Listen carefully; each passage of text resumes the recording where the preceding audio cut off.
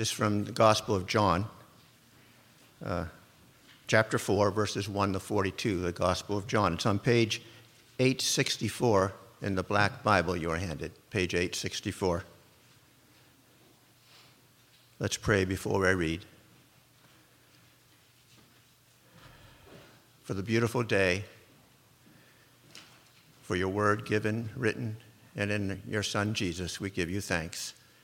And we ask that you will open our ears and our eyes to hear and see the truth you have for us. Amen. Now when Jesus learned that the Pharisees had heard Jesus is making and baptizing more disciples than John, although it was not Jesus himself but his disciples who baptized, he left Judea and started back to Galilee. But he had to go through Samaria. So he came to a Samaritan city called Sychar, near the plot of ground that Jacob had given to his son Joseph. Jacob's well was there, and Jesus, tired out by his journey, was sitting by the well. It was about noon. A Samaritan woman came to draw water, and Jesus said to her, "Give me a drink." His disciples had gone to the city to buy food. The Samaritan woman said to him, "How is it that you, a Jew, ask a drink of me, a woman of Samaria?" Jews do not share things in common with Samaritans. Jesus answered her, "If you knew the gift of God and who it is that is saying to you, 'Give me a drink,' you would have asked him, and he would have given you living water." The woman said to him, "Sir, you have no bucket, and the well is deep. Where do you get that living water? Are you greater than our ancestor Jacob, who gave us the well, and with his sons and his flocks drank from it?" Jesus said to her, "Everyone who drinks of this water will be thirsty again, but those who drink of the water that I will give them will never be thirsty. The water that I will give them will become in them a spring of water, gushing up to eternal life." The woman said to him, "Sir, give me this water so that I may never be thirsty or have to keep coming here to draw water." Jesus said to her, "Go, call your husband and come back." The woman answered him, "I have no husband." Jesus said to her, "You are right in saying, 'I have no husband,' for you have had 5 husbands, and the one you have now is not your husband. What you have said is true." The woman said to him, "Sir, I see that you are a prophet. Our ancestors worshipped on this mountain, but you say that the place where people must worship is in Jerusalem." Jesus said to her, "Woman, believe me, the hour is coming when you will worship the Father neither on this mountain nor in Jerusalem. You worship what you do not know. We worship what we know, for salvation is from the Jews. But the hour is coming, and is now here, when the true worshipers will worship the Father in spirit and truth. For the Father seeks such as these to worship him. God is spirit, and those who worship him must worship him in spirit and truth." The woman said to him, "I know that Messiah is coming," who is called Christ. "When he comes, he will proclaim all things to us." Jesus said to her, "I am he, the one who is speaking to you." Just then his disciples came. They were astonished that he was speaking with a woman, but no one said, "What do you want?" or "Why are you speaking with her?" Then the woman left her water jar and went back to the city. She said to the people, "Come and see a man who told me everything I have ever done. He cannot be the Messiah, can he?" They left the city and were on their way to him. Meanwhile, the disciples were urging him, "Rabbi, eat something." But he said to them, "I have food to eat that you do not know about." So the disciples said to one another, "Surely no one has brought him something to eat." Jesus said to them, "My food is to do the will of him who sent me and to complete his work. Do you not say, 4 months more, then comes the harvest? But I tell you, look around you and see how the fields are ripe for harvesting. The reaper is already receiving wages and is gathering fruit for eternal life, so that sower and reaper may rejoice together. For here the saying holds true: one sows and another reaps. I sent you to reap that for which you did not labor. Others have labored, and you have entered into their labor. Many Samaritans from that city believed in him because of the woman's testimony. He told me everything I have ever done. So when the Samaritans came to him, they asked him to stay with them, and he stayed there 2 days. And many more believed because of his word. He said to the woman, "It is no longer because of what you said that we believe, for we have heard for ourselves, and we know that this is truly the Savior of the world." The word of the Lord. Thanks be to God. Let me turn my microphone on, and then you'll be able to hear me. Some of you like to follow along in the manuscript, so Sylvia has copies of the manuscript. You can get her attention as she passes by, and you can have your own copy. What a great story we just heard. It's one of my favorite stories in the Bible, maybe yours too. As the story begins, Jesus has to travel from Jerusalem to Galilee. Anybody know how far that is? About 60 miles, 100 kilometers or so. It's a long journey. The road passes through a kind of set-apart area where the Samaritans live, called Samaria.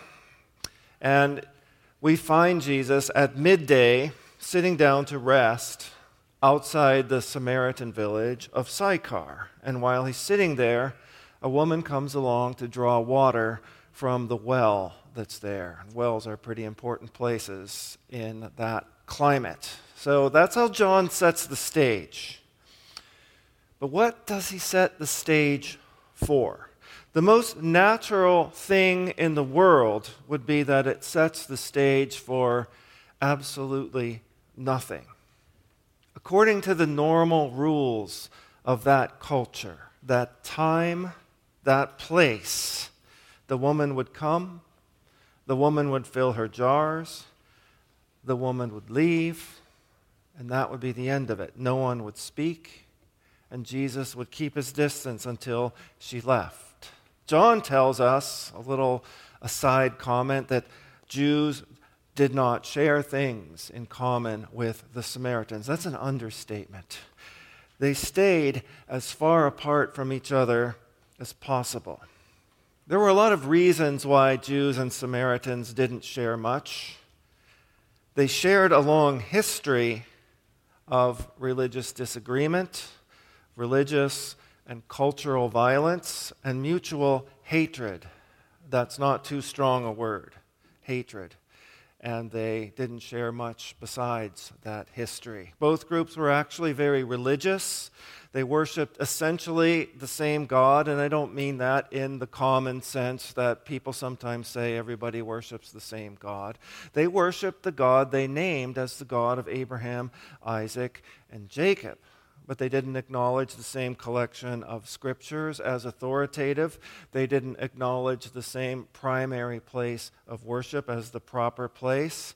And those disagreements were not merely academic. The Samaritans once deliberately polluted the temple in Jerusalem so that the Jews would not be able to keep the Passover one year. The Jews responded by killing Samaritans. So the two religious and cultural identities had a lot in common, but it was the differences that mattered much, much more. The two groups naturally and normally kept apart from each other and despised each other.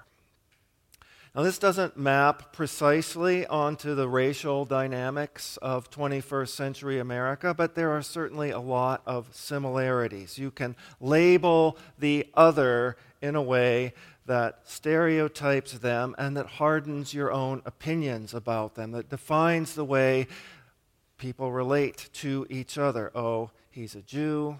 Oh, she's a Samaritan. Oh, he's a Latino. She's a Latina. He's an African American. She's an Asian American. One more little wrinkle in this already lumpy fabric. Jewish men considered Samaritan women to be in a perpetual state of religious impurity. So it's not surprising. In fact, it's not just surprising. It's pretty breathtaking that Jesus asks this woman for a drink. And she certainly gets how breathtaking it is.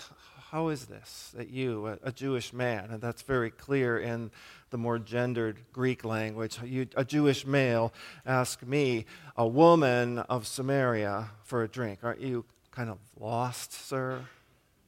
Aren't you forgetting who you are and who I am? Now, there's so many ways that this conversation could go off the rails, but it obviously doesn't. Why is that? Well, I think you have to give some credit to the Samaritan woman, but you have to give some credit to Jesus too. And that's what I want to focus on. Do you notice how Jesus comes into this conversation from a position of vulnerability? He offers humility, not superiority. He asks for something that he needs, a drink of water. He needs a drink. That also means he's willing to accept whatever it is that she offers him. That's what really surprises her. And that's probably what makes the first opening in her heart towards him and towards everything he has to offer. She knows how Jewish men think. She knows how Jewish men feel about Samaritan women. She knows how visceral a revulsion that he probably feels towards her. I think that it's hard for us to understand that. I think some Jews felt about religious impurity the way some of us feel about germs and disease. You don't when it's flu season and someone sneezes into their hand and then says, "Hi, I'm Mike," you don't really want to take their hand, right? The hardest bite of food I ever took was when I was in Egypt as a tourist, way back in the 1980s, walking along the Nile River. And there was a woman eating a little picnic lunch with her kids. She had some little bits of pita bread and some feta cheese. And to my surprise, she offered me some. And it actually looked pretty good, except for the flies crawling on it. Not hundreds or even dozens, but enough and really persistent. And Egypt seemed so dirty to me, and I didn't really want to eat the food that she held out to me. But I understood the effort she was making to cross the cultural boundary, and I thought I need to cross my own boundary.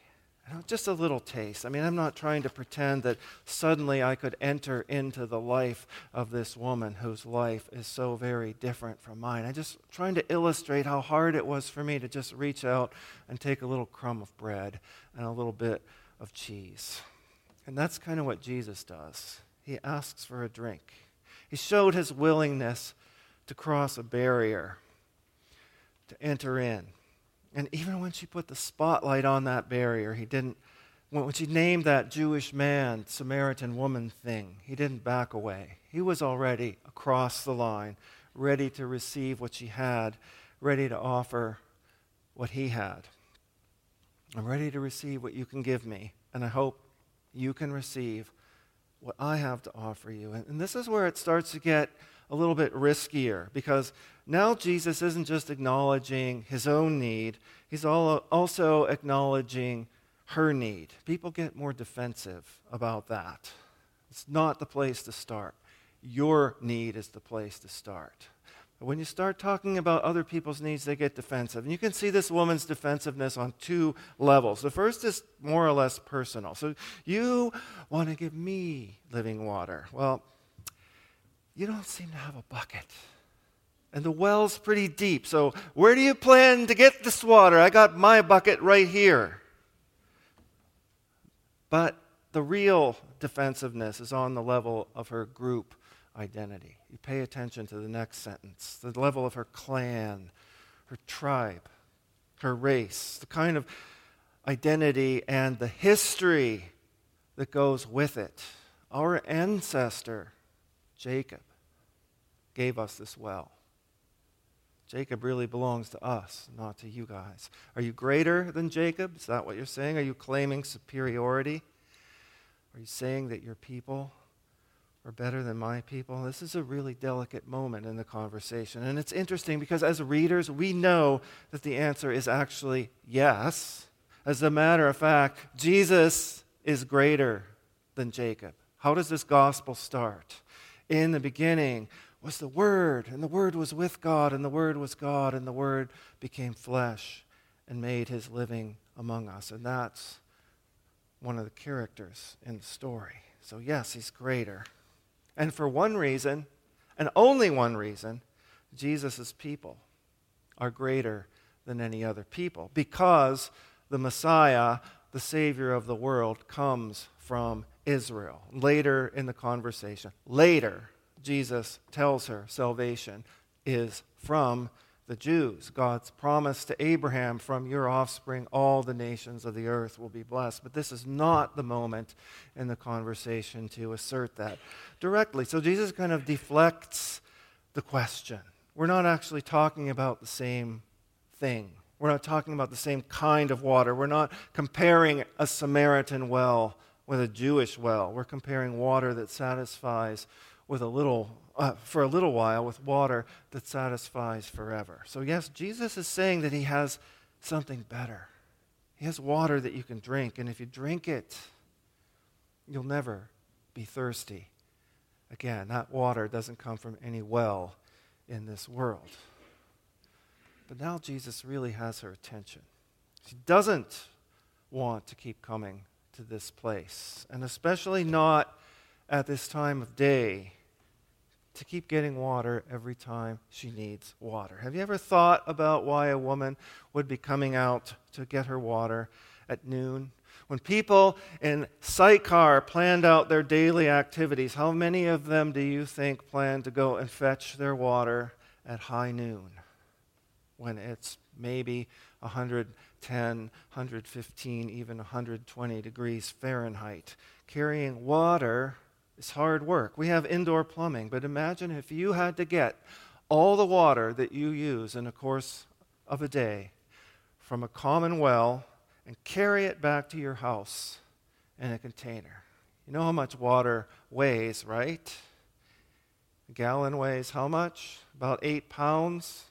1 liter, 1 kilo. How many kilos of water a day do you use? How would you like to carry that? And if you had to do that, would you do it in the middle of the day, in the hot sun? Wouldn't you get up early in the morning before it was hot? Or better yet, go in the evening so that the next morning you would have water from the time that you woke up. Nobody else is at that well except Jesus and the woman, because that's the worst time of the day to get water. And that's why this woman comes at that time of the day, because nobody else is going to be there, because she doesn't want to deal with the way her neighbors treat her. She doesn't want to hear the things that they might say to her or see the looks that they might give her, because of the kind of woman that they thought she was. Jesus is willing to look not just at that, but through that and see the person. And that's the moment. Yes, he gently puts his hand on the deepest wound in this woman's life. He doesn't pretend it's not there. Go and call your husband and come back. But before the conversation is over, Jesus makes it really clear that he knows everything that's going on in her life. She's had 5 husbands. Now she's with a man she's not even married to, and maybe that's someone else's husband. He knows all that, and it might look like Jesus is judging her. But what he's really doing is offering her the freedom of repentance. He's offering her the chance to change the script for her life, the script that says, for the rest of your life, you have to hide and sneak around and live in darkness and live in insecurity and get your water when the day feels almost as hot as hell. Jesus is offering living water that will set her free from the noontime trips to the well, that will set her free from all the men who have used and possibly abused her, from every other kind of bondage that she knows that makes her get her water at the hottest part of the day. But when people are in bondage, they don't always know how to respond to the offer of freedom. Sometimes people who have an addiction hate their addiction, but they love their addiction. Sometimes people who have been in prison don't know how to live on the outside. This woman is familiar with her bondage, and she's tempted just to stay in her bondage. She's resistant to the freedom that Jesus is offering. She manifests her resistance to freedom by retreating back into her ethnic and cultural identity. That's a boundary that she can hide behind. Okay, sir, I see that you're a prophet. We have our prophets too. Our prophets, yours and mine, don't all agree with each other. Yours say that Jerusalem is the place to worship. Ours say that this mountain, Mount Gerizim, which was in sight of that well, is the right place to worship God. Let's just say that your place and your prophets work for you, and our place and our prophets work for us. And let's just leave it there. And what Jesus does next is really interesting. He doesn't assert that his Jewish identity is better than her Samaritan identity, or even that, yes, as a matter of fact, Jerusalem is the right place to worship. He says that neither group has yet ended up in the spiritual sweet spot. There is a hint of preference for the Jewish understanding based on God's revelation to Israel. You can't sacrifice the truth. We worship what we know, says Jesus. And salvation is from the Jews. You can't find it anywhere else. But he doesn't offer her Judaism in place of Samaritanism. And he even suggests that what the Jews know, what the Jews have experienced, what the Jews have received is not the whole story either. Listen to the words of Jesus. The hour is coming when true worshipers will worship the Father in spirit and in truth. And did you hear that he does not say, our Father? He says, the Father. It's not like the Father of the Jews, the Father of anyone. Jew, Samaritan, maybe even Gentile, who will worship the Father in spirit and in truth, not in Jerusalem or Madison. Jesus is offering this woman her place in the family of God and the chance to embrace her identity as a child of God. And she's still scared of that freedom. She still wants to put it off. Let's wait until the Messiah comes. He will proclaim all things to us. And Jesus says to her, well, that's who you're talking to. I'm the Messiah. This is such an incredible moment. It's one of the most amazing moments in the whole Bible when someone is face to face with Jesus and there's nowhere else to turn. It's either deal with him or turn away from him. And that's the kind of moment that has the power to transform a life if you let Jesus not only show you what he wants to show you, but take you where he wants to take you.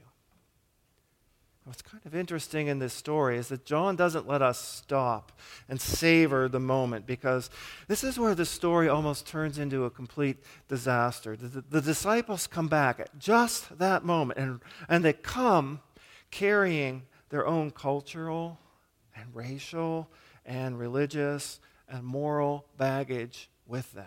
They're the ones who stand around kind of chilling the air with their judgmentalism. When they come back, the group hostility comes with them. Prejudice is in the air. No one says anything, but you can feel it. And the woman actually decides not to stick around and deal with that. But notice what happens. Notice two things where the story goes from here. First, notice that the woman leaves, but she intends to come back. This woman, this is the most amazing thing in the story, I think. This woman, whose habit is to avoid other people as much as possible, heads back to town looking for her neighbors. Come and see this person I met. who told me everything I ever did. Maybe he really is the Messiah. Come and see. Maybe going from house to house. Come and see. Her encounter with the Messiah is so transformative that I think she was probably actually the first Christian missionary. Come and meet this Messiah. Let me offer you a chance to drink the living water that he gave me and that he can give you too. Here's the second thing to notice. Meanwhile, back at the well, the disciples are ready to have lunch and get on with the journey. This probably deserves a separate sermon, and I'm not going to try to squeeze it into this sermon, but at least I want to point it out. Their hearts are not in tune with the great things God was doing in that Samaritan village.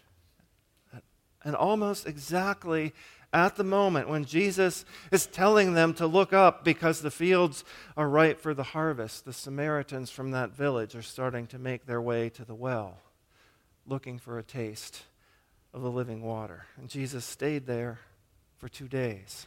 He wasn't welcome in Jerusalem, a place where people thought God ought to be worshipped, but he was wanted in Samaria. Stay with us. That's always the best thing you can say to Jesus. Stay with us. And I guess his disciples probably learned over those 2 days, unless they were fasting, to share some things with Samaritans. But most of all, they shared Jesus with the Samaritans. And maybe they got to see him through their eyes. So this is a pretty long sermon, and I'm going to skip part of the manuscript. So if you're following along, I had a feeling this might happen. All that part in italics, I think it's good. You can read it later. But I want to say this, that I think is important and that I think pertains to our life in America today. If white Christians and African American Christians and Asian American Christians and Latino and Latina Christians never experience the Jewish Messiah together and through each other's eyes, then I don't think there's any hope for healing the racial wounds that scar the history and the culture of this country and our churches along with it. But if we can be enough like Jesus to come with humility and with need and ask for a drink from others, give me a taste of the living water as you have experienced it. Let me tell you, the Holy Spirit can work with that. That can be a source of living water. So let me just offer you a couple of invitations. First of all, the Howard Thurman Conference coming in April. I don't know if any of you have registered for it, and I know it's a 2-day conference, but I have managed to talk Upper House into extending the early registration deadline for Genevans right up until the time of the conference. So you can still register for $75, or if you're a student for $25. And I just want to say that I think this is going to be an amazing conference. The work of Howard Thurman, which I'm going to give an overview of 2 weeks from today after church, it's brilliant Christian meditation. It's a gospel-shaped tonic for the wounds of racism, and I hope you will not miss that opportunity. And then I'm going to give you maybe the strangest invitation I have ever given as a pastor. I'm going to invite you all to visit another church. Go with your need to a church that isn't of the same race that you're from. And for most of us, that means go to a church that isn't primarily a white church. And don't go with what you have to offer. Go and say, give me a drink. Go and say, show me Jesus the way you experience Jesus. And you don't always have to go at 10 o'clock on Sunday morning. I mean, it is the big problem that some of the civil rights leaders like Martin Luther King Jr. named was that 10 or 11 o'clock in the morning is the most segregated hour in America, and that's still the case. But there are Wednesday evening services, there are Sunday afternoon services. I've been going to a church in my neighborhood called Zion City Church, and the pastor of Zion City, Collier McNair, visited our church last week. And I've been learning so much. I've been so blessed with experiencing Jesus the way the people that worship in that church experience Jesus. And I think if we just do more of that, it's not they'll all live happily ever after, but it's a step on a journey. If you don't take the first step, you never get anywhere on the journey, right? So I don't want to belabor the point. I just want to say that Jesus offers us, when he offers us living water, not just the chance to be receivers, but the chance to be sharers, the chance to be enriched by experiencing him in all of the ways he can be experienced, and by the chance of letting our own identities be shaped by the way the Holy Spirit works through the whole family of God. So I think maybe the best line in this whole passage is, come and see. What we have to offer, if it's anything, it's not ourselves, it's Jesus. And what we have to receive is Jesus. I guess all I want to do is ask if you can say amen to that. Amen. Can you pray with me? Will you please pray with me? Lord, every single one of us has something to offer you. We have our brokenness and our woundedness and our misunderstanding and our ignorance and our own ideas. And most of these things aren't very useful in accomplishing what you want to accomplish. So we offer them to you so that maybe you will take them away from us and fill us instead with the living water that you say can become in each person that drinks it a well of water, a geyser, an upside-down waterfall that overflows to eternal life. Lord, we pray for ourselves. We pray for the woundedness of all of the human communities in our city and in our country. And we pray for your healing, Lord Jesus. We pray that you will bless us and be with us and stay with us. Father, we know that you sent Jesus to gather your whole family. And in his name, we offer these prayers to you.